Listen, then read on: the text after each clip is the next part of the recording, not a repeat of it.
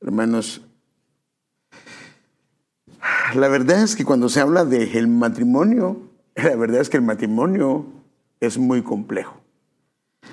Ahora, ¿por qué? Porque para empezar hay dos personas que son dos mundos distintos.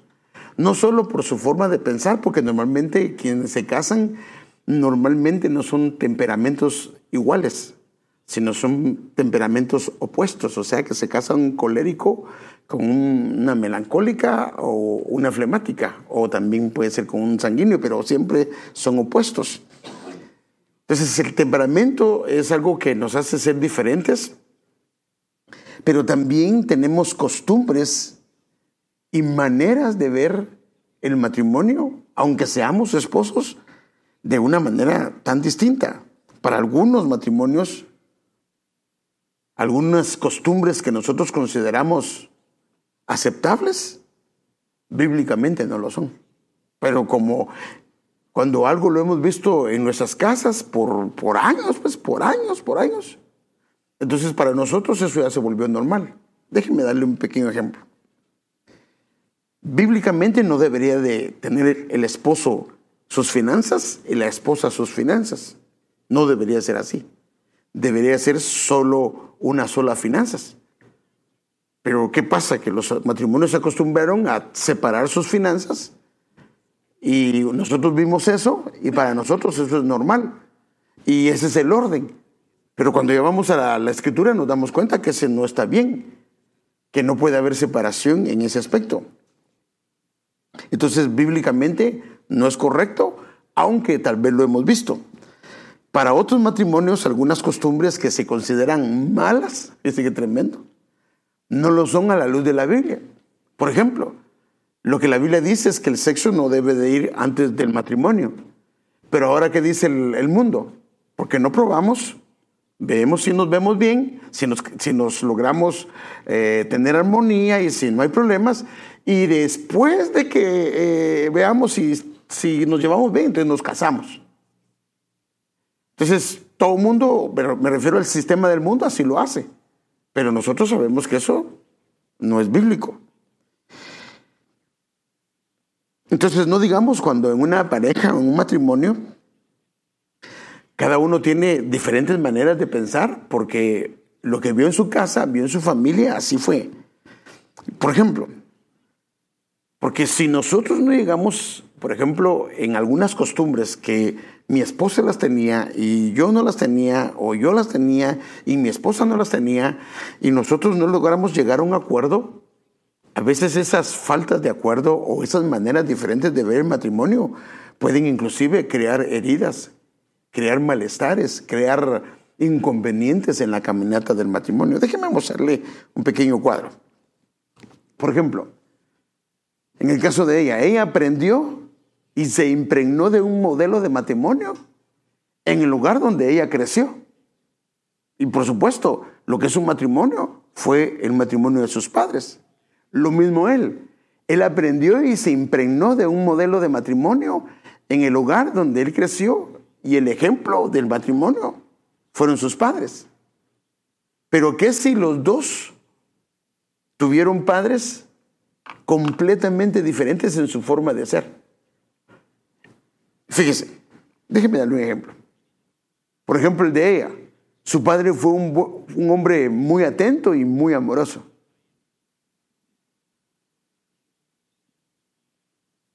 Pero el padre de él no fue atento ni tampoco fue amoroso.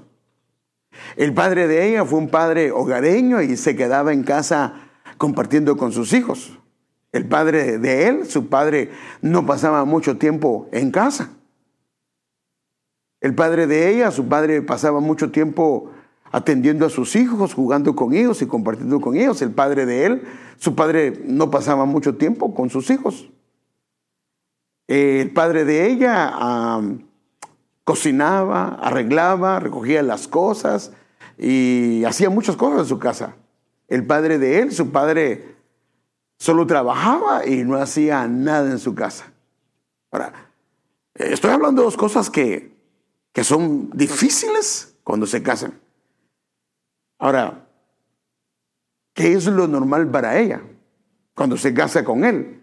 Lo normal para ella es que su esposo sea muy atento y sea amoroso. Que su esposo sea hogareño y que le gusta estar en casa. Que su esposo pase tiempo con los hijos y que su esposo le ayude a cocinar, a arreglar, a recoger las cosas. Pero si la experiencia de él de un matrimonio de su padre no es esa, entonces ella está esperando de él lo que él dice, yo no voy a hacer eso, porque él no lo ve así. Porque si mis padres fueron felices, así vivieron. No necesariamente significa que estaban bien, pero así fueron. Entonces el asunto es que cuando los muchachos están, o cuando uno está con el primer amor a primera vista, ni se fija. Por eso es que, miren, esa es la idea de la enseñanza de amistad, compromiso y matrimonio. Y la amistad es para que el joven pueda ver esto. Pero si el muchacho se emociona y si la muchacha se emociona, no trabaja y lo ve bien. Es desordenado y lo justifica. Todo lo justifica. ¿Por qué? Porque para ella, como su amor es tan grande, o para él su amor es tan grande, que todo lo demás le pone una especie de fachada. El problema es que cuando ya están en el matrimonio, si él espera de ella lo que ella no fue enseñada, o si ella espera de él lo que él no fue enseñado, de seguro van a haber conflictos. Y eso no se va a poder evitar. Y hermanos, esto es bien serio porque nosotros lo hemos visto. Y les digo, ahora que estoy en el ministerio, me he dado cuenta de todas esas cosas. Entonces, para él, que el hombre ideal o la mujer ideal, y máxime si le gustaba ver películas de casamientos, de matrimonios. Hermano, ¿qué pasa? ¿Qué es lo que pasa en las películas? ¿No ponen al hombre ideal? Bueno, ahora también ya ha cambiado todo eso, pero... Porque, hermano, es que también ahorita, yo no sé si ha notado, pero en las películas están cambiando el orden de los matrimonios. Discúlpenme lo que voy a decir, pero la esposa es la que tiene que ir a trabajar.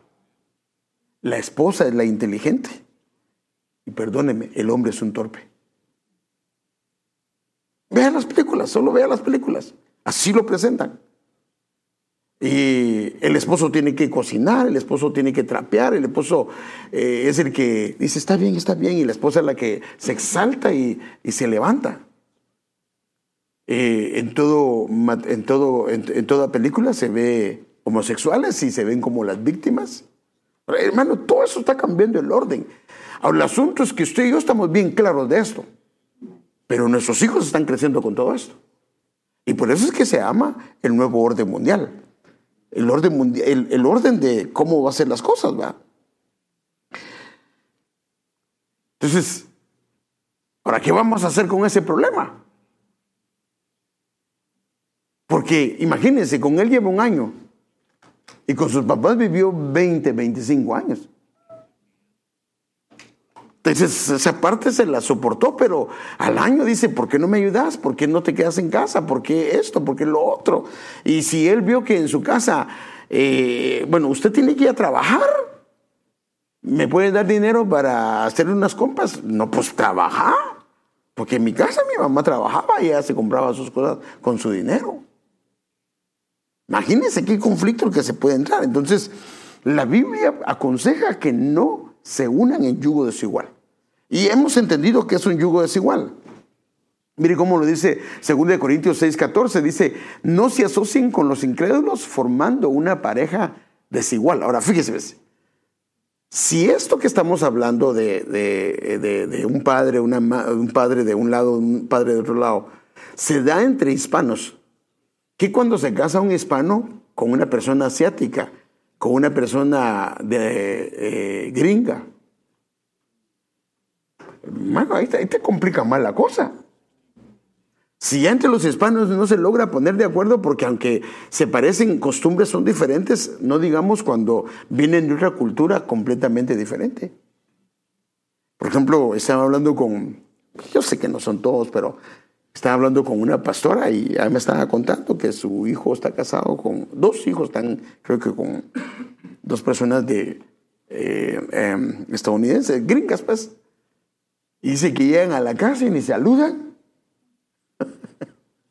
Así es la cultura de ellos. Y llegan a la casa ni saludan y ellos estaban acostumbrados de que si alguien los invita, ellos no tienen que hacer nada y todo lo hace el anfitrión. Y ellos estaban acostumbrados que cuando llega alguien, todo el mundo ayuda. Pero son 2 culturas diferentes. Entonces, realmente a veces lo que ha pasado es que se han juntado 2 parejas desiguales. Entonces, fíjese, ¿ves? Ahora, ¿qué pasa si esto no lo vimos antes? Que muy probablemente no lo vimos. ¿Qué es lo que nos corresponde hacer? Porque tampoco es de que, bueno, entonces si no eres un yugo desigual, entonces me voy a tener que divorciar de ella. No, eso no es lo que estoy diciendo. Sino lo que estoy diciendo es que la mayoría, inclusive, no tuvimos un inicio de matrimonio de la manera correcta. Es más, hermanos, antes así era. Uno no se casaban, lo casaban. Ahora, ¿por qué lo casaban? Porque ya la muchacha estaba embarazada. Y el papá le decía, o te casas o te casas. Y si no era el indicado. Y si no era el indicado, ¿pero qué pasaba? ¿Me puedes preguntar, por favor? Había que honrar, así se decía, había que honrar a la muchacha. Y si no era la persona indicada. Es tremendo, hermano. Entonces, el problema es que ahora hay hijos. ¿Y qué pasa si los matrimonios se separan? A los que más daño se le hace en una separación de matrimonios es a los hijos. Y deja una semilla que se pueden separar. Entonces, por ejemplo, lo que he logrado yo ver es que un matrimonio lleva 30 años de casados y se separa. Después los hijos ya no duran tanto tiempo. Por eso es que nosotros, pero este pastor me está diciendo que debo de aguantar tantos años. No, hay solución. Por eso es que hay que platicar, por eso es que hay que sentarse. Todo se puede arreglar. No hay nada que no se pueda arreglar. Pero ¿sabe cómo se arregla? Trayendo a colación lo que está pasando. Entonces fíjese pues, la Biblia dice, andarán 2 juntos, Amós 3:3, si no estuvieran de acuerdo. Definitivamente es que antes yo no vi todo eso, pero ahora ya están casados, ya hay hijos y hay que ponerse de acuerdo. Entonces fíjese pues, déjenme mostrarle. Bueno, gracias, amor. Mire estas 2 versiones, me parece bien interesante lo que dice, ¿va? Es que van juntos de camino 2 que no se conocen. O sea, físicamente sí se conocen, pero no conocen esos trasfondos que fueron impregnados por mucho tiempo estando en una casa. Hermanos, hay algunos que se acostumbraron, fíjense, mire qué tremendo, que ellos con hermanos se peleaban todo el tiempo, estaban peleando. Entonces cuando ven que sus hijos se pelean, para ellos ¿qué es? Normal. Pero eso sabemos que no es normal, no está correcto. Entonces dice, se conocen físicamente, pero ¿será que se conocen? Va a haber problemas en el camino. Mire esta otra versión. ¿Caminarán acaso 2 juntos sin haberse encontrado? Mire qué tremendo. Y esta versión me pareció interesante porque ¿eso qué significa? Que están juntos, pero están separados. Porque uno tiene una manera de pensar y la otra tiene otra manera de pensar. Entonces tienen que llegar a un punto intermedio donde ambos tienen que llegar a una negociación y decir, arreglemos esto. Por el bien de nuestros hijos, arreglemos esto. Entonces dice, caminarán acaso 2 juntos sin haberse encontrado. O sea, tienen que llegar a un punto donde se puedan encontrar, donde puedan estar de acuerdo y donde puedan tomar algunas decisiones. Mire esta otra versión. Andarán 2 juntos si no estuvieran de concierto. O sea, habla en una terminología de armonía, de música. Definitivamente no pueden andar juntos si no tocan la misma melodía. Y aún tocando la misma melodía, dependiendo de los instrumentos. Por ejemplo, el piano toca unas notas, pero el violín toca otras notas. Tremendo. El piano y la guitarra sí tocan las mismas notas, pero lo que es el violín o la trompeta, el piano y la trompeta tocan notas diferentes, aunque están cantando la misma canción, pero hay una armonía. Ahora, lo que le quiero decir yo es que muchos de nosotros, ese fue nuestro trasfondo. Porque inclusive yo, como le he dicho, ahora yo con la ayuda del Señor me siento con los matrimonios y les doy pláticas juntamente con mi amada prematrimoniales. Estamos como 3 a 6 meses con ellos y tratamos la manera de llegar a acuerdos, de platicar todo eso. Pero ¿cuántos de nosotros nos pasó eso? Entonces, mire esta palabra, acuerdo, es una palabra hebrea que es ya'ad, que es fijar sobre, cumplir. Pero mire, hay unas palabras que son curiosas de lo que significa la palabra acuerdo. Es dirigir, es comprometerse. Dice, es que van juntos de camino dos que no se comprometen. Y ese es el asunto, que no solo es de ponerse de acuerdo, sino tienen que comprometerse, porque, por ejemplo, yo tengo algunas costumbres que no están bien y mi esposa no las tenía, pero ella dice, eso no está bien lo que estás haciendo. Y yo digo, está bien, perdóname. No, yo tengo que comprometerme a hacer los cambios para que ella no siga siendo afectada. Porque mucha gente lo que hace es pedirse perdón, pero no hacen cambios. Entonces siguen haciendo heridas. Entonces el ponerse de acuerdo no solo es decir, está bien, lo vamos a hacer así, sino que debe de haber un compromiso. Y fíjese qué tremendo, eso está en el diccionario, en matrimonio. Acuerdo, convenir, declarar, también significa, fíjese qué tremendo, esposa. Establecer, juntar, poner, señalar y ordenar. Y a esta es la parte que yo quiero llegar, porque aquí es donde voy a estar hablando. O sea que ponerse de acuerdo es ordenar, es establecer, asignar un objeto a un rol particular o función. Y fíjese, hay casas que se miran ordenadas, pero no lo están. Porque el hecho que una casa se vea bonita, cuando llegue, por ejemplo, déjenme darle un ejemplo. Llega a la casa de alguien y la casa está bien pintadita, está bien ordenadita la sala, está bien ordenadita la cocina, todo está bien bonito, está ordenado. Aparentemente todo está bien, pero ¿qué si solo la esposa es la única que hace todo eso? Y ya tiene hijos grandes. Está ordenada a la vista, pero no está ordenada, como dice aquí, asignando funciones a los diferentes miembros de la familia, porque es muy probable que esa madre, que ella lo hace todo, casi seguido va a decir, solo a mí me dejan porque desordenan, y hay un desorden en el corazón de ella. ¿Por qué? Porque ella normalmente viene y no está satisfecha con el rol que ejerce, porque hay una desigualdad de funciones, porque ella es la que termina haciendo todo. Fíjese, pues qué tremendo es eso. O sea que orden no solo es que las cosas estén en su lugar, sino orden también es que cada quien ejerza las funciones que Dios le ha dado ejercer dentro del matrimonio. La esposa tiene un rol, el esposo tiene un rol, pero también los hijos tienen áreas asignadas. Y si el esposo no ejerce su función o los hijos no ejercen su función, definitivamente esa casa, aunque todo se vea bien, está en desorden. Y es ahí donde entonces comenzamos a ver, dijimos, padre, ¿qué es lo que está pasando? Entonces fíjese, entonces hay cosas que se ven bien, pero no están ordenadas. Y ese desorden puede traer consecuencias que a la larga pueden traer caos, porque el problema del desorden es que en la Biblia el desorden está vinculado al caos. El desorden está vinculado a la oscuridad. Hermano, eso está tremendo.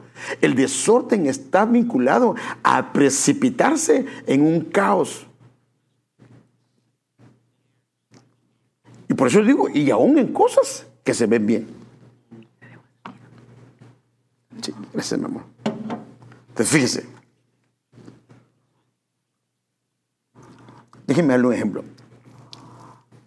Hay un hombre que se llama Moisés. Usted lo conoce, usted ha oído de él.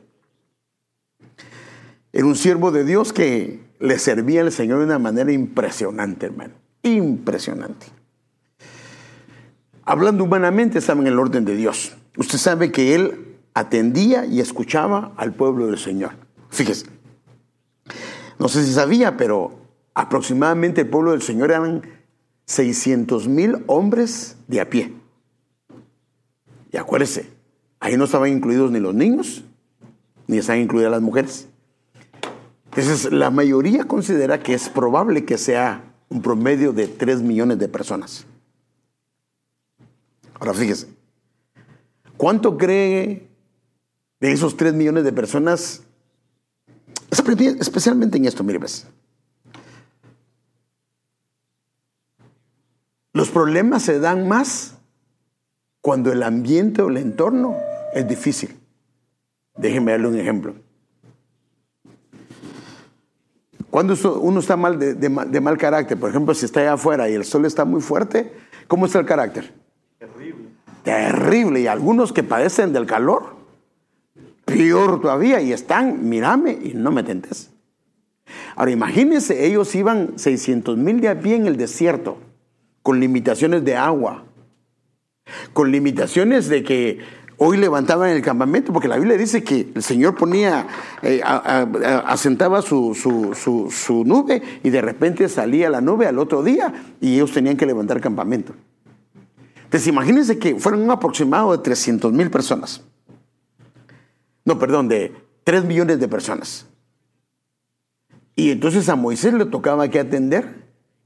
Y obvio que no todos tenían problemas. Pero, ¿qué porcentaje se considera usted que tenían problemas de esos 3 millones de personas? ¿Qué porcentaje? ¿Ah? 50%. Ay, mire todo lo que está poniendo. Pero él usted tenía que entender todos los días. Mire, poniéndolo el 0.01, ni siquiera el 2%, ni el 5%, sino el 0.01, son 300 personas diarias. Ahora, ¿a qué horas empezaba Moisés a atender esto? ¿A qué horas finalizaba? Cuando llegaba a casa, ¿cómo estaba la señora? ¿No has estado con los niños? ¿No los has atendido? Porque Moisés es la misma masa que nosotros y la esposa también. ¿Sí o no? Lo que cambia es que ellos son judíos, eran judíos, pero es lo mismo. No has atendido a los niños, no has jugado con los niños, atendiendo a 300 personas diarias. El 0.01, eso sí estamos hablando si no habían más problemas, pero yo creo que era un porcentaje más alto. Con 300 personas, haga de cuenta, porque ahora cuando son problemas, ¿qué significa? Que solo es, oh no, ya sé que es, paz, decirle, no, hay que escucharlos, hay que atenderlos. Entonces solo imagínese esto. De las 300 llegaban y atendía a 50. ¿Qué cree que pasaba con los otros 250? Se enojaron porque estuvieron todo el día esperando. ¿Pero él estaba haciendo la labor de Dios o no la estaba haciendo? ¿Se miraba bien lo que estaba haciendo?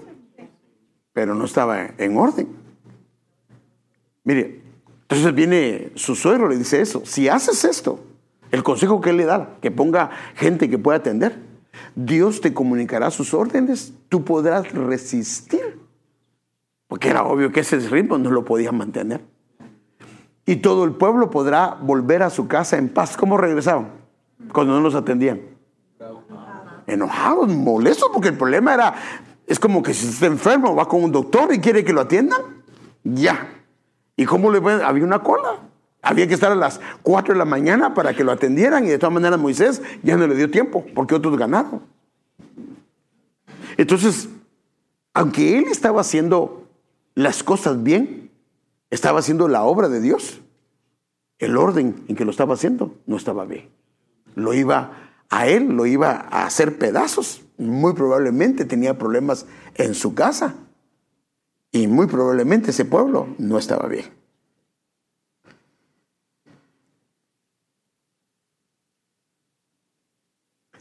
La misma creación nos habla de un orden de las cosas.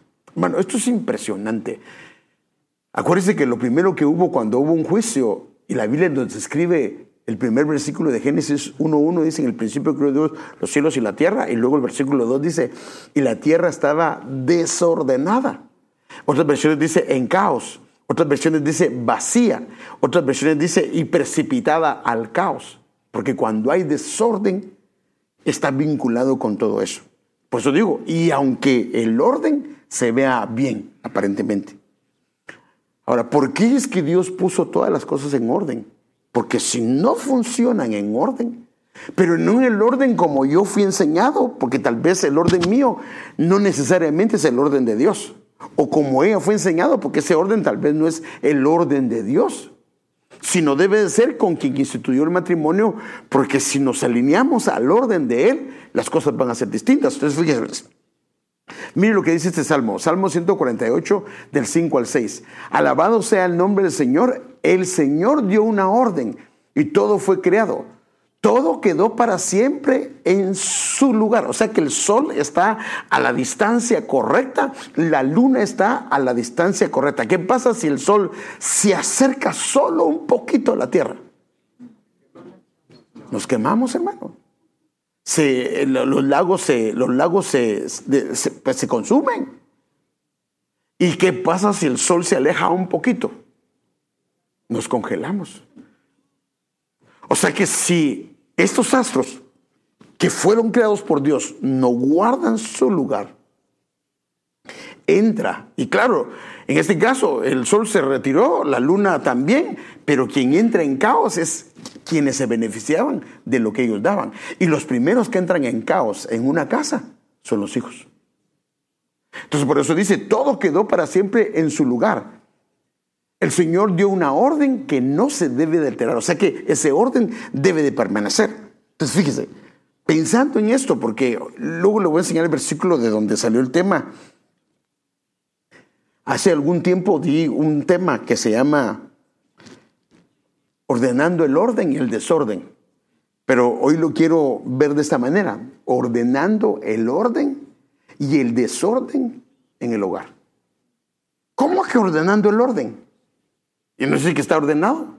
Sí, posiblemente se ve ordenado, pero no es el lugar. Ejemplo. Llega un esposo a su casa. No me va a contestar porque no quiero que se delate. ¿A quién primero saluda? No me va a contestar, Normalmente es a los niños. ¿A quién le pone atención primero? A los niños. Los niños son fruto de ese matrimonio. A quien debería saludar primero es a su esposa. Al padre se ve muy cariñoso y se ve muy atento, pero al primero que le debe saludar es a él. Y lo mismo ella. Pero normalmente tenemos una tendencia que, por ejemplo, comenzamos a servirle o atender a los hijos y de último queda nuestra pareja. El problema es que los hijos van creciendo, se les olvida que mami o papi se esforzó por ellos, se van y se queda solito el esposo y solita la esposa, pero como ella siempre estuvo atenta a los niños y él siempre atento a los niños, te llega un momento que dice, pues ya no hay quien nos detenga, ¿verdad? No nos sentimos bien. Porque ella descuidó, hizo algo bueno, pero descuidó su papel, no estaba en el orden. Él hizo algo bueno, pero no estaba en el orden. Mire, quiero decirle algo. Lo que le estoy diciendo no le estoy mintiendo delante de Dios. Con un joven que yo hablé, no de la iglesia, no vaya a relacionarse, se separó con su esposa. Y él me dijo, cuando yo estaba hablando con él para ayudarle, me equivoqué. Yo me enfoqué tanto en mis hijos que cuando llegaba a mi casa, ella era un 0 a la izquierda. Fue años. Y estaba atendiendo a sus hijos, pero dejó de atender a su esposa. Él lo reconoce. ¿Le pasó factura? Sí, le pasó factura. Entonces, aparentemente, el ver al esposo que llega a besar a sus niños, y a sus niñas se ve bien. Sí, está bien, pero hay una prioridad. Dentro del hogar hay una prioridad. Por ejemplo, ¿qué pasa si el esposo le pide de comer y le pide un niño? ¿Qué hacemos? ¿A dónde se siente el esposo? A todo mundo lo coloca en un lugar y al esposo le dice, usted siente por ahí, vaya, no puedas. No. Es más, mi consejo, cuando sirve comida, sírvele primero a su esposo. O si usted sirve en casa, primero a su esposa. Y yo sé que esto es difícil, pero es que ellos se van a ir. Con quien te vas a quedar es con tu esposa o tu esposo. Te guste o no, con ellos es la que te vas a quedar. Ahora, si ella se sintió desatendida y él desatendido, ¿qué va a pasar? Entonces hay cosas que se ven en orden, pero no están en orden. Y hay cosas que están desordenadas y hay que ordenar. Pero esas son las cosas que tenemos que platicar. Si no las hablamos, si no las platicamos, nos pasan factura. Hermanos, es que hay un diseño, hay una manera de hacer las cosas. Si no se hacen de esa manera, lo que pasa simple y sencillamente es que trae repercusiones o consecuencias al matrimonio. Por ejemplo, vemos que la Biblia habla de un rey. Fíjese qué tremendo. Al cual el Señor le dijo que ordenara su casa. Ahora, fíjese, este rey había sido un buen rey.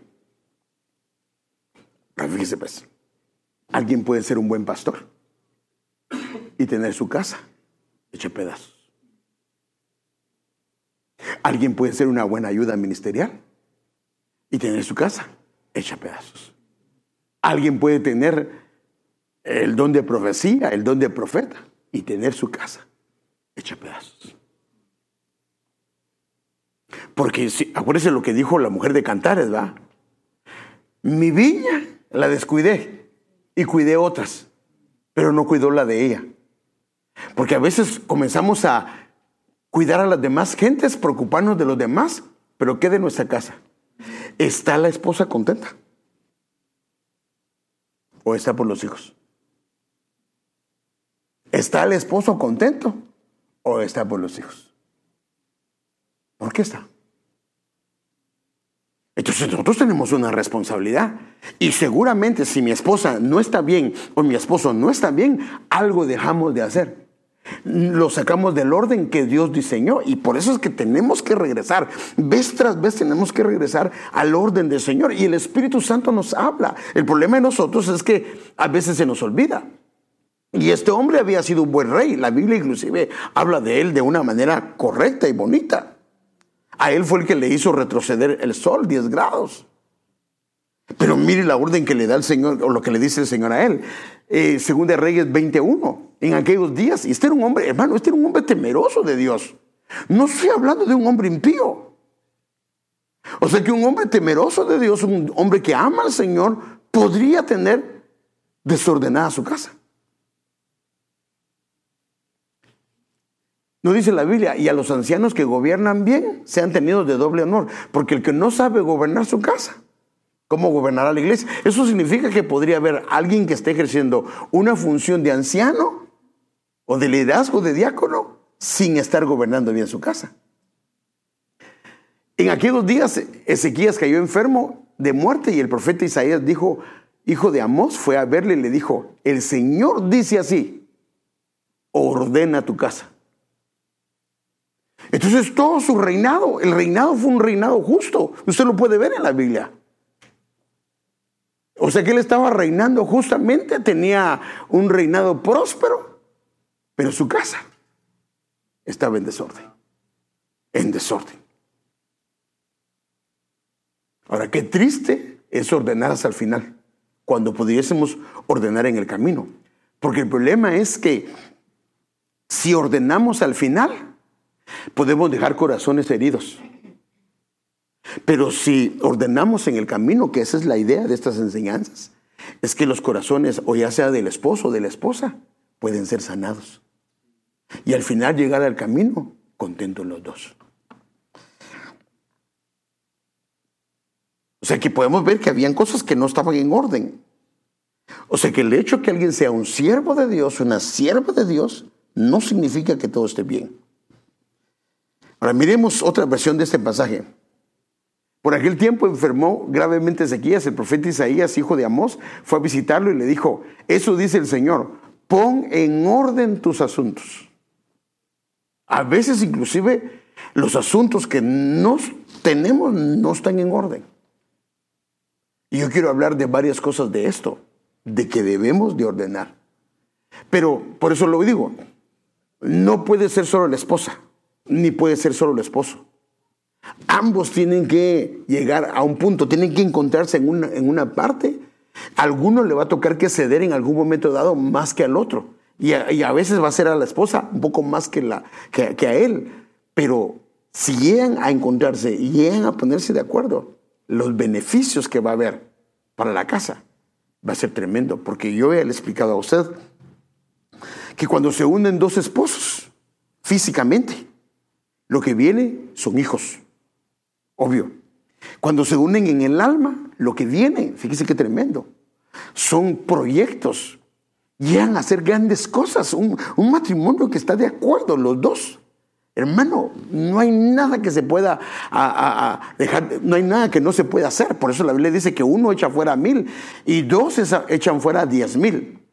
Pero cuando se unen espiritualmente, la Biblia habla de una descendencia consagrada para el Señor. Los hijos, para que se consagren para el Señor, necesitan de una unidad espiritual entre esposo y esposa. Porque, mire, todo eso lo he visto yo, hermano. El esposo en una iglesia, la esposa en otra iglesia.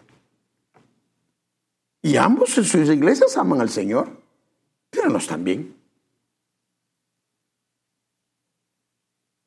Entonces, hermanos, necesitamos arreglar algunas cosas y por eso es que de eso yo quiero hablar. Mire esta palabra, orden. Mire, ordenar, en negro les voy a hablar. Designar. Ahora, el orden tiene que ver con también designar, delegar. Si en una casa no se delega funciones, especialmente con los hijos, hermano, después los problemas de casas van a ser un problema serio. Porque la esposa puede hacer las cosas de casa, pero llega un momento que se cansa. Entonces, por eso designar, encargar, encomendar. Pero es que, hermano, está muy chiquito, está muy chiquita. No importa. No importa. Es que la idea es que no es tanto que lo haga perfecto como lo hace mamá o papá, sino que aprenda. Tal vez al principio no va a dejar bien ordenado su cuarto. Pero ¿qué crees si ese niño comienza a hacerlo o esa niña comienza a hacerlo? En el término de unos 6 meses, este cuarto va a quedar bien bonito. Y ya la esposa va a reposar. Pero si la esposa está haciendo todo eso, o el padre está haciendo todo eso, sí, le va a pasar factura. Entonces vemos que tiene que ver con establecer, o sea que el orden tiene que ver con gobernar también, tiene que ver con mandar, tiene que ver con recomendar. Entonces podemos ver que el orden tiene que ver no solamente que las cosas estén en su lugar, sino en que se deleguen funciones. Eso tiene que ver con el orden y que las funciones las llevemos a cabo. Porque de nada sirve que el esposo se comprometa con su esposa. Yo voy a hacer, a mí me toca hacer el jardín y nunca lo hace. De nada sirve. ¿Amén? De nada sirve. Entonces veamos algunas cosas que tenemos como padres, como esposos, como cónyuges, que necesitamos ordenar. Y esto es lo que lo quiero llevar. Porque luego lo voy a enseñar un versículo que la razón por la que el Señor me puso compartir sobre esto, sobre ordenando el orden y el desorden en un hogar. Bíblicamente, ¿qué es lo que se debe de ordenar? Estoy hablando de una casa, hoy estoy hablando de una familia, yo estoy hablando, a veces hablo directamente del matrimonio, pero yo me quisiera enfocar más en la casa, en la casa, en la casa. Porque la casa puede ser una bendición, pero la pregunta es, ¿cómo está su esposa? ¿Está cargada? ¿Ya no aguanta? ¿Cómo está su esposo? ¿Está cargado? ¿Ya no aguanta? Porque sabe que hay esposos que van por compromiso, pero la verdad ya no aguantan. Y la esposa está ahí por compromiso porque ama a sus hijos. ama a su familia, pero ya no aguanta. Pero es porque no hemos ordenado las cosas. Entonces, bíblicamente, ¿qué es lo que se debe de ordenar? No es el orden de prioridad, sino solo quiero mostrarle algunas cosas. Ordenar los pensamientos. ¿Qué pasa si ella piensa de una manera y él piensa de otra manera? Esto va a traer conflicto. Por ejemplo, nosotros les hemos enseñado sobre la aplicación de la vara. Y al menos fue lo que yo hice con mi esposa. Y si va al podcast también, ahí va a encontrar muchas enseñanzas sobre la aplicación de la vara, la instrucción y todo eso. Alguna gente dice, no, pero es que eso no es de Dios. Bueno, entonces dígame, porque la Biblia dice que se debe aplicar vara, pero ahí está donde cada quien tiene su manera de pensar. Pero ¿qué pasa si el esposo está de acuerdo con la vara y ella no? ¿Qué cree que va a pasar? Va a tener peleas porque ella lo va a ver como que está incorrecto lo que él está haciendo. Él, desde su perspectiva de Dios, está haciendo lo correcto, pero ella no. Entonces lo primero que se tienen que ordenar son los pensamientos, la manera de pensar. Y por eso es que todo esto debería suceder antes de casarnos. Pero como digo, muchos de los casamientos han venido, ni siquiera se han pensado en esas cosas, sino que el casamiento los agarró de sorpresa. Y entonces todo a hacerlo como se puede. Entonces fíjese, mire cómo dice Proverbios 20:18. Pero mire cómo se arregla esto. Los pensamientos se ordenan con el consejo. ¿Qué pasa si está el esposo y la esposa y no se logran poner de acuerdo? Por ejemplo, cuando son las pláticas prematrimoniales, yo les hablo a ellos. Aquí están algunos que han estado, Héctor y Yasmin, ha estado Kelvin y Katy, han estado en esas pláticas y ellos saben lo que les estoy diciendo. Ok, agarremos una lista de los hijos, el trabajo, las finanzas, cuándo es que van a comenzar a tener hijos, a dónde van a vivir, el apartamento, la relación con las dos familias, en la familia del lado del esposo, del lado de la esposa, con cuánto van a ayudar económicamente cuando ayuden. Y ahí hay una cantidad de cosas. Ok, hacemos la lista y pónganse de acuerdo y platíquenlo. Por eso digo, hay como 6 a 6 meses que tenemos eso. Y ellos, ¿cómo van con los acuerdos? Aquí, a este y aquí. Entonces le digo, lo que ustedes no se pongan de acuerdo, porque pues sí, y sean honestos, si no se ponen de acuerdo, tráiganlo y lo vamos a ver desde la luz bíblica. Entonces, ¿qué pasa si tenemos conflictos en el hogar porque no estamos de acuerdo? Pues, ¿cómo se ordenan esos pensamientos? Hay que venir a pedir consejo. Pastor, tenemos este problema. Ella dice que así se debe hacer, yo digo que así se debe hacer. Y no nos logramos poner de acuerdo. Ok, miremos la perspectiva bíblica. ¿Qué pasa con esos pensamientos? Se logran juntar. Van de la misma mano y van a alcanzar muchas cosas. Pero entonces, lo primero que tiene que hacer un hogar es tener un solo pensar, un solo sentir. ¿Qué si la esposa piensa que el esposo es injusto? ¿Cómo lo va a ver? ¿Se proponen algo? Ella lo ve mal. Ella lo ve como injusto. Por ejemplo, para mí, las finanzas no deben de ser escondidas. Para mí, las finanzas, la esposa debe de saber y el esposo debe de saber. ¿Cómo es que el esposo no le quiere decir, ¿y cuánto ganas? No te puedo decir. ¿Cómo es eso? ¿Y cuánto tenemos en el banco? No sé. No, pues ella debe saber. Porque también eso le ayuda para saber hasta dónde gastar y hasta dónde no gastar. Pastor, pero es que ella cuando le he dado la tarjeta, pues, sí, va al mall y no para. Bueno, entonces hay una manera de pensar diferentes. Hay que sentarse y ordenar eso. Porque como ella no sabe cuánto hay, piensa que hay. Y como piensa que hay, va a gastar libremente. Cuando no tenía que gastar libremente porque no hay o apenas hay para cubrir lo que se tiene. Por eso es que lo que hay que hacer es que el consejo lo que hace es que ordena los pensamientos. Y ellos se tienen que poner de acuerdo. Ellos tienen que hablarlo. Ahora fíjese, hermano, hago una pregunta. ¿Tenemos tiempo nosotros para ponernos de acuerdo como esposos? Sí, hermano. Ay, es que solo llega a la cama y se pone a dormir y a roncar. Bueno, apáguele la tele un ratito. Apáguele la tele un ratito y diga, ¿sabes qué, mi amor? Yo quisiera que time out, dígale, así como dicen a los niños, ¿verdad? Y que nos sentemos un ratito y platiquemos. Está este tema. Mira, ¿cómo vamos a hacer con mis papás? ¿Cómo vamos a hacer con los hijos? Fíjate que esto y esto está pasando. Ay, vos encárgate. ¿Cómo que vos encárgate? Si el esposo tiene que estar enterado. Porque después se dice, ¿pero por qué hiciste eso? Pues si me dijiste que me encargara. Entonces se tiene que ordenar una manera de pensar. Créame lo que le digo. Pareciera que como incongruente que uno diga que los esposos se pongan de acuerdo o que tengan una manera de pensar. Pero aunque no lo crea, hay veces que hay esposos que no están de acuerdo. Ahora, van caminando juntos. Trabajan los dos para la familia, pero no están de acuerdo.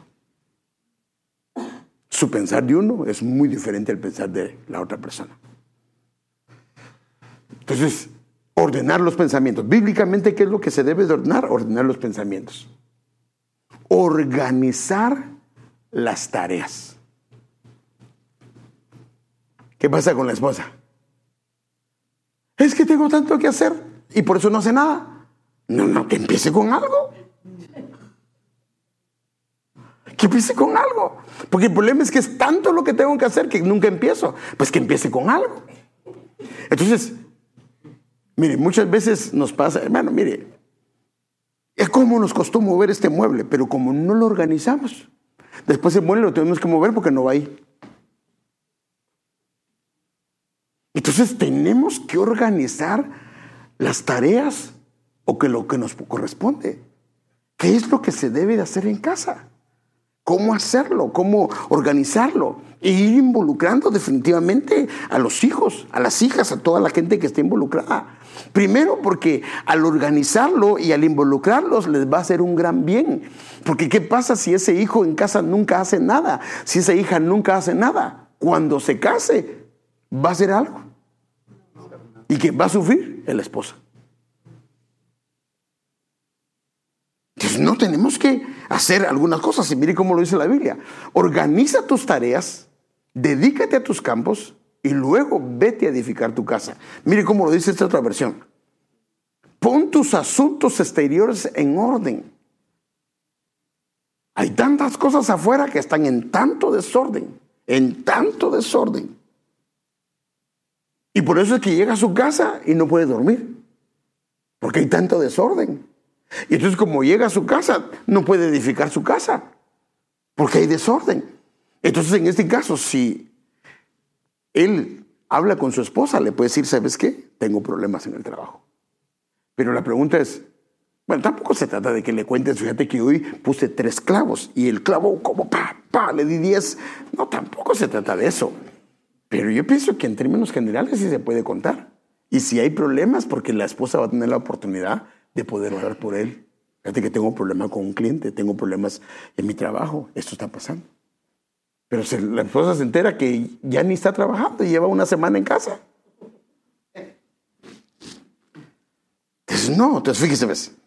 Entonces hay que organizar las tareas y hay que organizar a la gente que está dentro de casa. Porque si no los organiza, lo que va a traer es frustración para la persona que está encargada. Ya sea el esposo o ya sea la esposa. Hay que atender el negocio.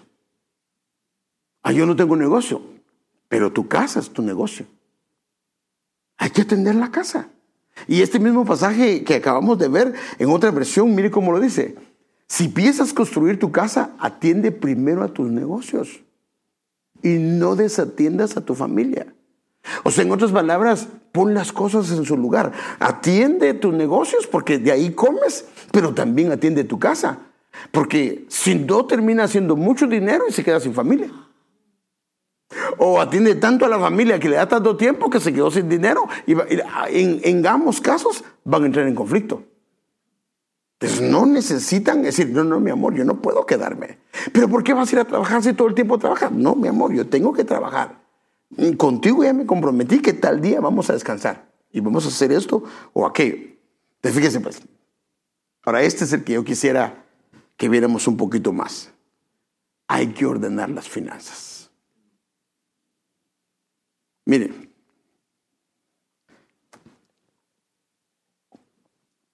con la ayuda del Señor hemos tenido también nosotros negocio. Pero sabe que no todos, un gran porcentaje de hispanos pagamos fees. ¿Sabe por qué pagamos fees? ¿Ah? Se le olvidó pagar a tiempo. O de un cheque y no tenía fondos porque no sabe ni cuánto tiene. O hay cobros automáticos. Es que yo puse todos los cobros automáticos. Sí, pero si puso los cobros automáticos tiene que asegurarse que haya dinero. Y si no hay dinero, $35. Bueno, no sé si todavía está, pero antes así era. 35 que cobra la persona que no encontró fondos y el banco que cobra otra parte. Y a veces un cheque ha hecho rebotar a otro cheque. Y a veces te resultan 3 o 4 cheques o 3 o 4 cobros rebotados. ¿Cuánto se pagó ahí?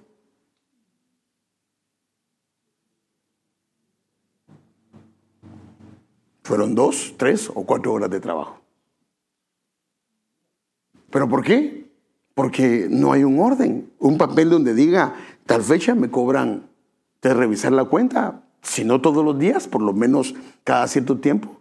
Es que, hermanos, si nos ponemos a tener cuenta bancaria no es correcto. Si no le van a robar y ni cuenta se va a dar cuenta, ni se va a dar cuenta que le robaron. O imagínense que le agarraron su tarjeta de crédito y no se da cuenta que alguien más está gozándose su tarjeta de crédito. Porque solo paga y paga y paga y no sabe que alguien más está echando gasolina cada cierto tiempo con su tarjeta. Tenemos que revisar, o ¿quién va a revisar la cuenta? O si no, en este caso, ponerse en orden en casa y decir, bueno, ¿quién es mejor en finanzas? Si la esposa tiene la gracia para manejar las finanzas, cedérsela. Ah, no, ¿cómo le voy a ceder las finanzas a mi esposa si yo soy el hombre de la casa? ¿Eso qué tiene? ¿Que le quitan alguna hombría a eso? No. Si ella en esa área tiene habilidad, hay que cedérsela. Porque si a él le están cobrando a cada rato fees por esto, yo creo que está tirando su dinero. Entonces, nosotros tenemos que ordenar las finanzas. Lo mismo, hermanas, cuando, por ejemplo, van a comprar al market. Y ya les he dicho más de una oportunidad que en finanzas decían esto. Cuando vaya a la market, no vaya con hambre. ¿Qué pasa cuando va a la market con hambre? ¡Hala, esos chicharroncitos se me verían ricos con esto! ¡Hala, esto también! ¡Hala! Y se lleva, pues va a cargar la carreta, porque tiene hambre. Y al final de los 15 días tirando cosas. ¿Qué tira ahí? ¿Tira comida o tira dinero? Ambas cosas. Está tirando el dinero. El problema es que si eso pasa a cada rato, ¿por qué no mejor ir sin hambre? Antes de ir al supermercado, ir a la refri, ver qué tiene y se va. Pero pastor, si nosotros estamos bien económicamente, pero está tirando dinero. Ahora, y si no está bien económicamente y está tirando las cosas, te necesita hacer un orden. Hermano, perdóneme, pero estamos en un país que hay un desperdicio enorme, hermano. ¿Cuántos hijos van? Perdóneme, hermano, perdóneme, yo creo que a todos nos ha pasado. Todos los hijos piden hamburguesa, piden esto y no se lo comen. ¿Qué deberíamos hacer? No, ya vimos que vos no te comes una hamburguesa grandota, entonces ¿sabes qué? Vamos a partirla entre los dos. No que yo me la como, ok, se la terminó, Vico no se la terminó, guárdese, se la lleva y se la come en casa. Porque se está tirando dinero o no, se está tirando dinero. Pero como hay tanta abundancia, no nos damos cuenta de esto, pero es que ese es el problema, que en casa hay muchos chorritos. Sí son chiquitos, pero están permanentes. Por ejemplo, ¿te das cuenta cuánto gastas cuando vas a comer? Mire, me asusté un día, Bueno, tampoco va a pensar que soy agarrado. No lo soy, y ella lo sabe, y ellos lo saben. Yo no soy agarrado. La verdad que o tacaño, no lo soy. Con la ayuda de Dios no lo soy. Y ellos lo saben, y se lo puede preguntar. Pero un día me tocó que pagar unos burritos ahí en Taco Loco. Y compré creo que 2 burritos y 30 y pico dólares. Y no compré ni soda ni nada. Dije, ala, no es que mejor comer en la casa. Y ahora sí tengo 10 hijos. Perdóneme, esa sentadita va a ser de $400. Ahora, si tengo la economía, está bien. Y si no la tengo, mejor no, vamos a comer a la casa. Vamos a comer a la casa. Yo sé que algunas cosas a algunos no les gusta, pero es la verdad, hermanos. Amén. Tenemos que ordenar. Amén. Tenemos que ponernos de acuerdo. Claro, si usted ya se retiró con su esposo y tienes $200,000 allá y no se esté poniendo esas limitaciones, ¿va? Tampoco, ¿va? No estás con su esposo. La hamburguesa de hace un mes ahí está todavía y no te la has comido, te la tienes que comer. No, tampoco. No, pues ahí hay algunas libertades. Pero los niños son muy melindrosos, entonces así les enseñamos a ellos también. Entonces fíjese, mire, la labor del pobre, ahora, note esto, la labor del pobre deja mucho alimento, o sea que hay mucho, pero la riqueza se disipa, disipar es que se desaparece por falta de moderación. No es que no haya entrada. El problema es que no hay moderación para gastarlo. Por ejemplo, ¿por qué le va a comprar un iPhone 14 a un hijo que tiene 12 años? Pero para mí pues es demasiado gasto. Yo no creo que sea correcto eso. Yo no lo veo correcto. Es que quiero usar comunicado. Bueno, si él se lo paga es otra cosa.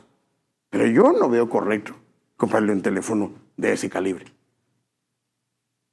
Porque ¿cuánto vale un teléfono eso? Vale más de $800, ¿no? Yo creo que sí. Ya.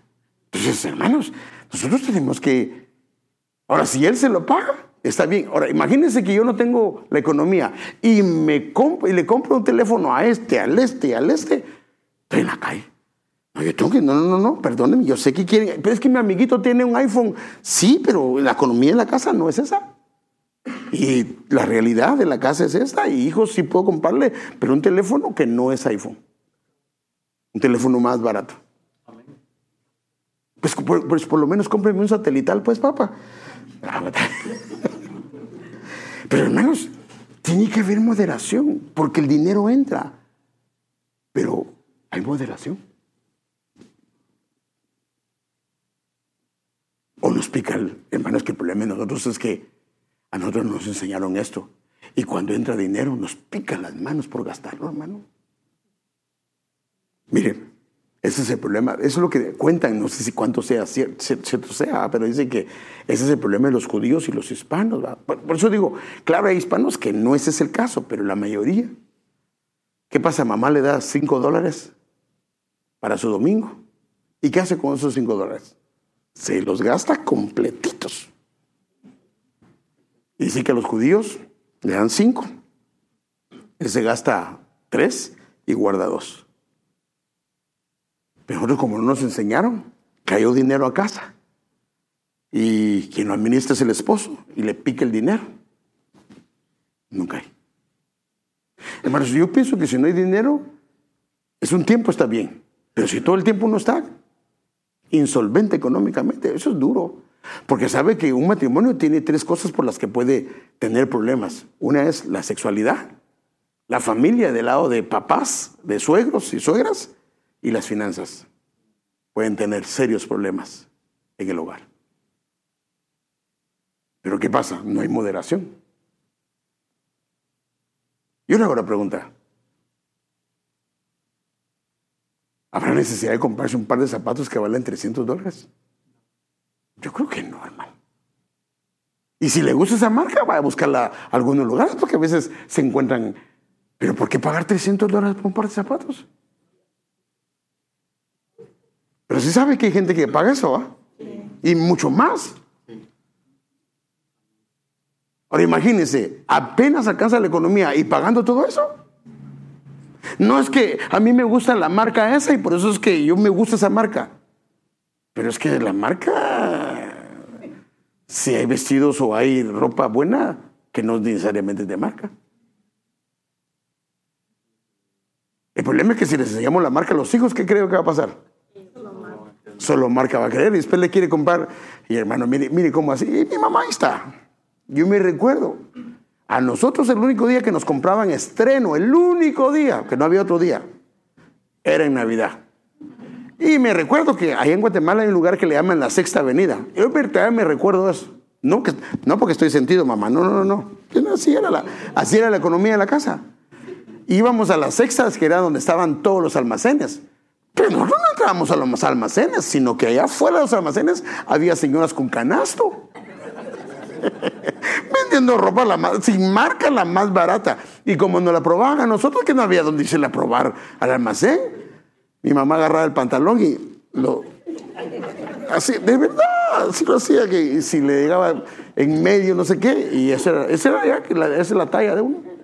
La camisa, una pelerita por allá atrás, así se la ponían atrás en la espalda, te queda.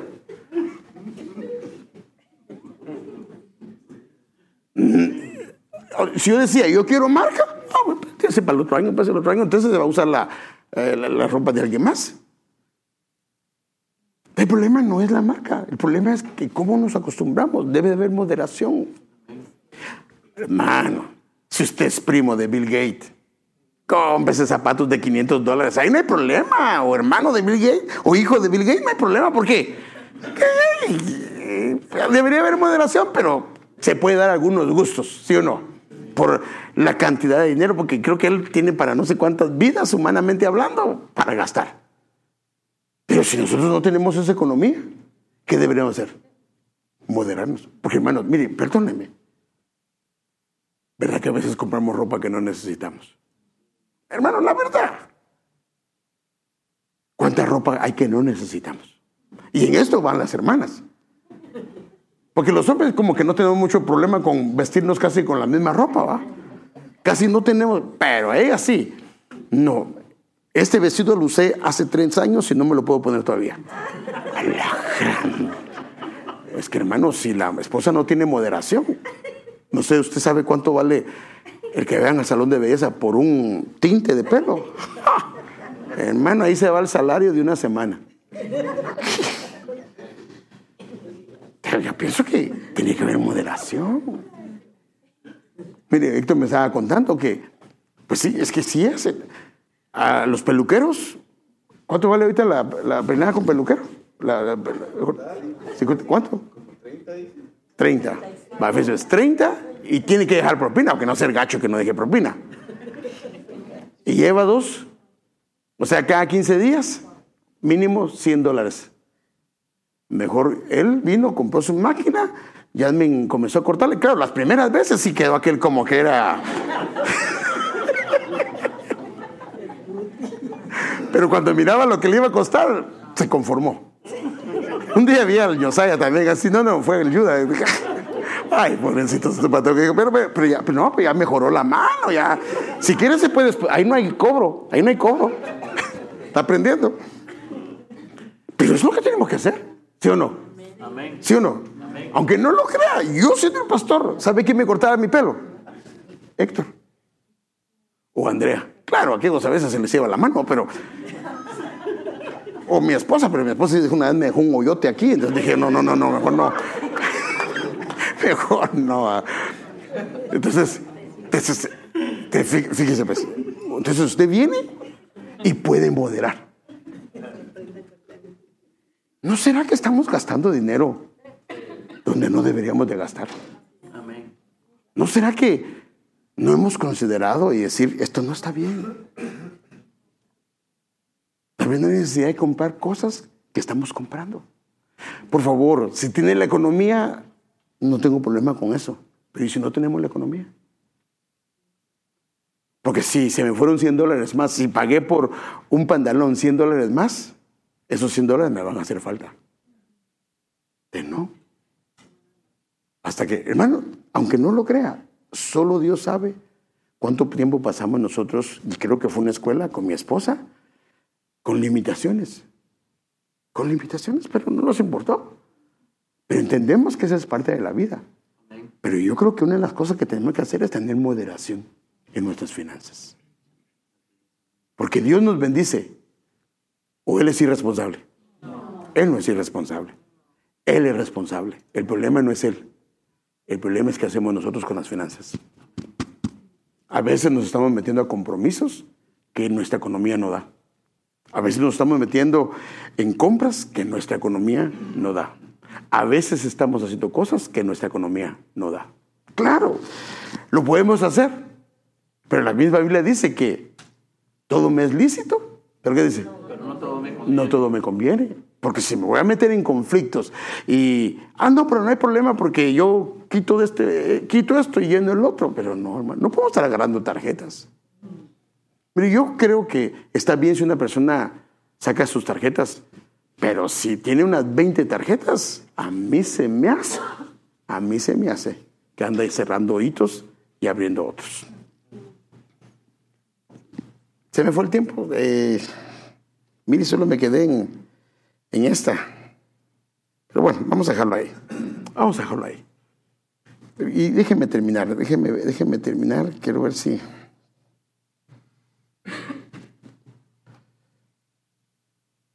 Entonces, la pregunta que sería...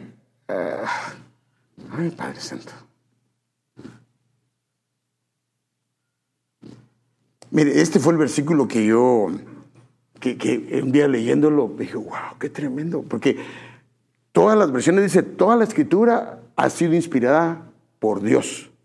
Pero mire este versículo, como dice, toda la Escritura que ha sido ordenada por el Espíritu. O sea que lo que ha hecho el Espíritu Santo es ordenar la Escritura. Porque al comerla y al recibirla, se ordena dentro de nosotros desde la perspectiva de Dios.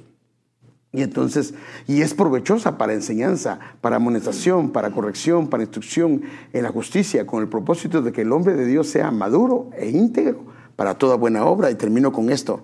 Si analizamos nuestro comportamiento, ¿cómo estamos? ¿Cómo están tus tareas y responsabilidades? ¿Están en orden? ¿Tus pensamientos están en orden?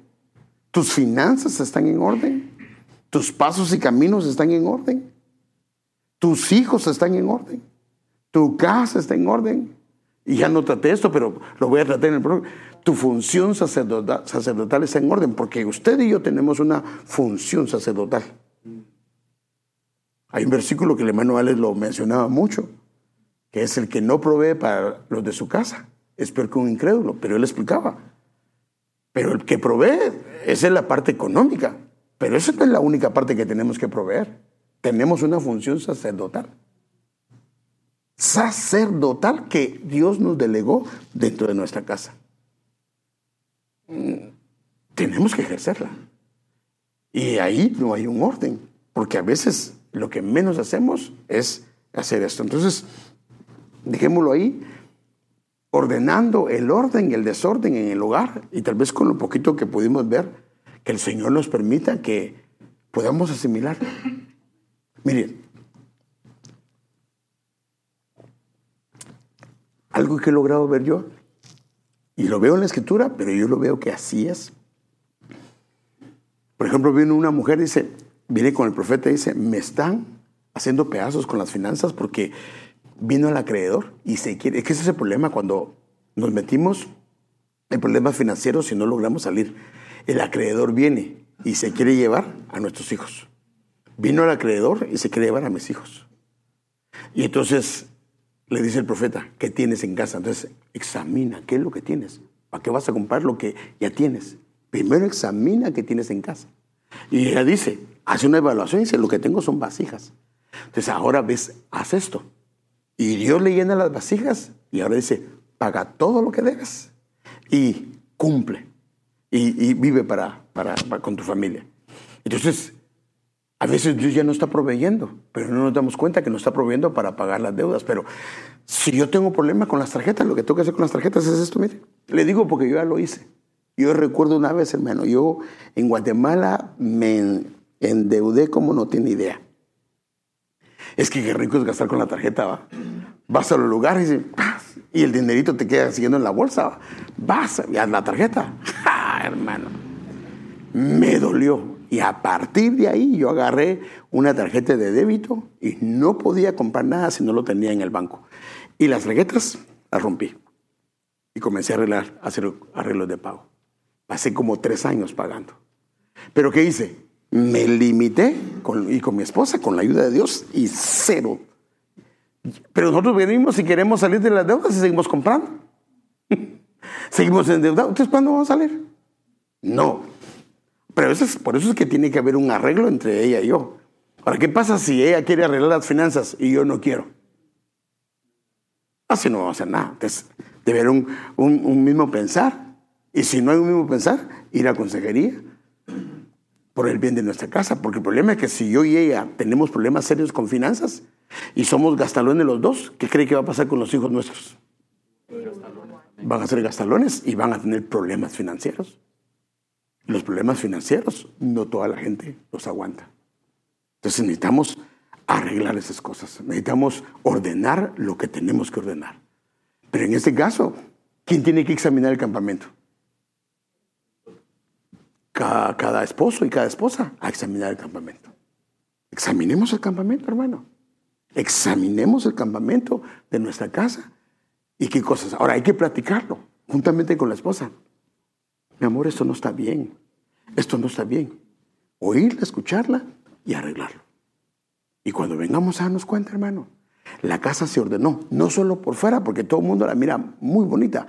Pero no, también por dentro. Porque se mira muy bonita, pero solo la gente que vive adentro sabe cómo vive. Pero qué bonito es que se mire por fuera bonita. Pero por dentro hay un ambiente bonito también. ¿Por qué? Porque hay una armonía. Una armonía. A veces ni para ver una película nos ponemos de acuerdo. A ella le gustan románticas y de besos y besos y besos, y a uno de guerra. Es que a mí me gusta solo la del machete. Hay que ponerse de acuerdo también. Amén. ¿Qué le parece si oramos al Señor y le pedimos que nos ayude, hermanos? Amén. Y nos pedimos que nos ayude a examinar nuestro campamento. A examinar nuestro campamento. Porque no tenemos solo una responsabilidad con nosotros, sino con nuestros hijos. Padre, ayúdanos, Señor. Ayúdanos, por favor, ayúdanos. Señor, hay muchas cosas que no están en orden, aunque se ven en orden. Señor, te queremos pedir, te queremos rogar, te queremos suplicar que lo que se mire en orden, pero no esté en orden, nos ayudes a ordenarlo, Señor. Y aquello que es fácil detectar, que es un desorden en nuestra casa, en nuestro hogar, en nuestro matrimonio, con nuestros hijos, por favor, ayúdanos, permite que ambos podamos examinar nuestro campamento, examinar, Señor, el campamento que tú nos has dado y ver, Señor, esas pequeñas zorras que están haciendo daño y que se están comiendo la viña, Señor, que están afectando nuestra casa, Señor. Por favor, ayúdanos a tener el entendimiento y la sabiduría para detectar dónde está, Señor, y que con sabiduría y con mansedumbre y con madurez que podamos platicarlo entre los dos. Danos esa gracia, danos esa sabiduría y por favor que cuando salgamos de esas puertas llevemos una mentalidad diferente, Señor, de querer ordenar lo que hay que ordenar, Señor, que tengamos la madurez de platicarlo como esposos y no dejarlo a un lado, no dejarlo pendiente, sino que como esposos podamos hablarlo, ordenarlo, Señor, y todo aquello que no te agrada, que sabes que está afectando nuestra casa o está afectando a nuestros hijos o está afectando nuestras finanzas, ayúdanos, por favor. Ayúdanos, Señor. Mira, estos matrimonios han sido fieles contigo, Señor. Todos ellos, Señor, fieles contigo, Señor. En sus diezmos, en sus ofrendas, Señor amado. Yo pido, por favor, que las ventanas de los cielos se abran sobre ellos y sobre todos los que no están, pero que también vienen, Señor, y que han sido fieles, Señor. Que, Señor, reprendemos al devorador de finanzas y queremos ver tu gloria. Provee todo lo que tu pueblo necesita, las familias necesitan. Tú nos has dicho que nos has puesto como cabeza y no como cola. Señor, gracias te damos en el nombre de Jesús. Amén.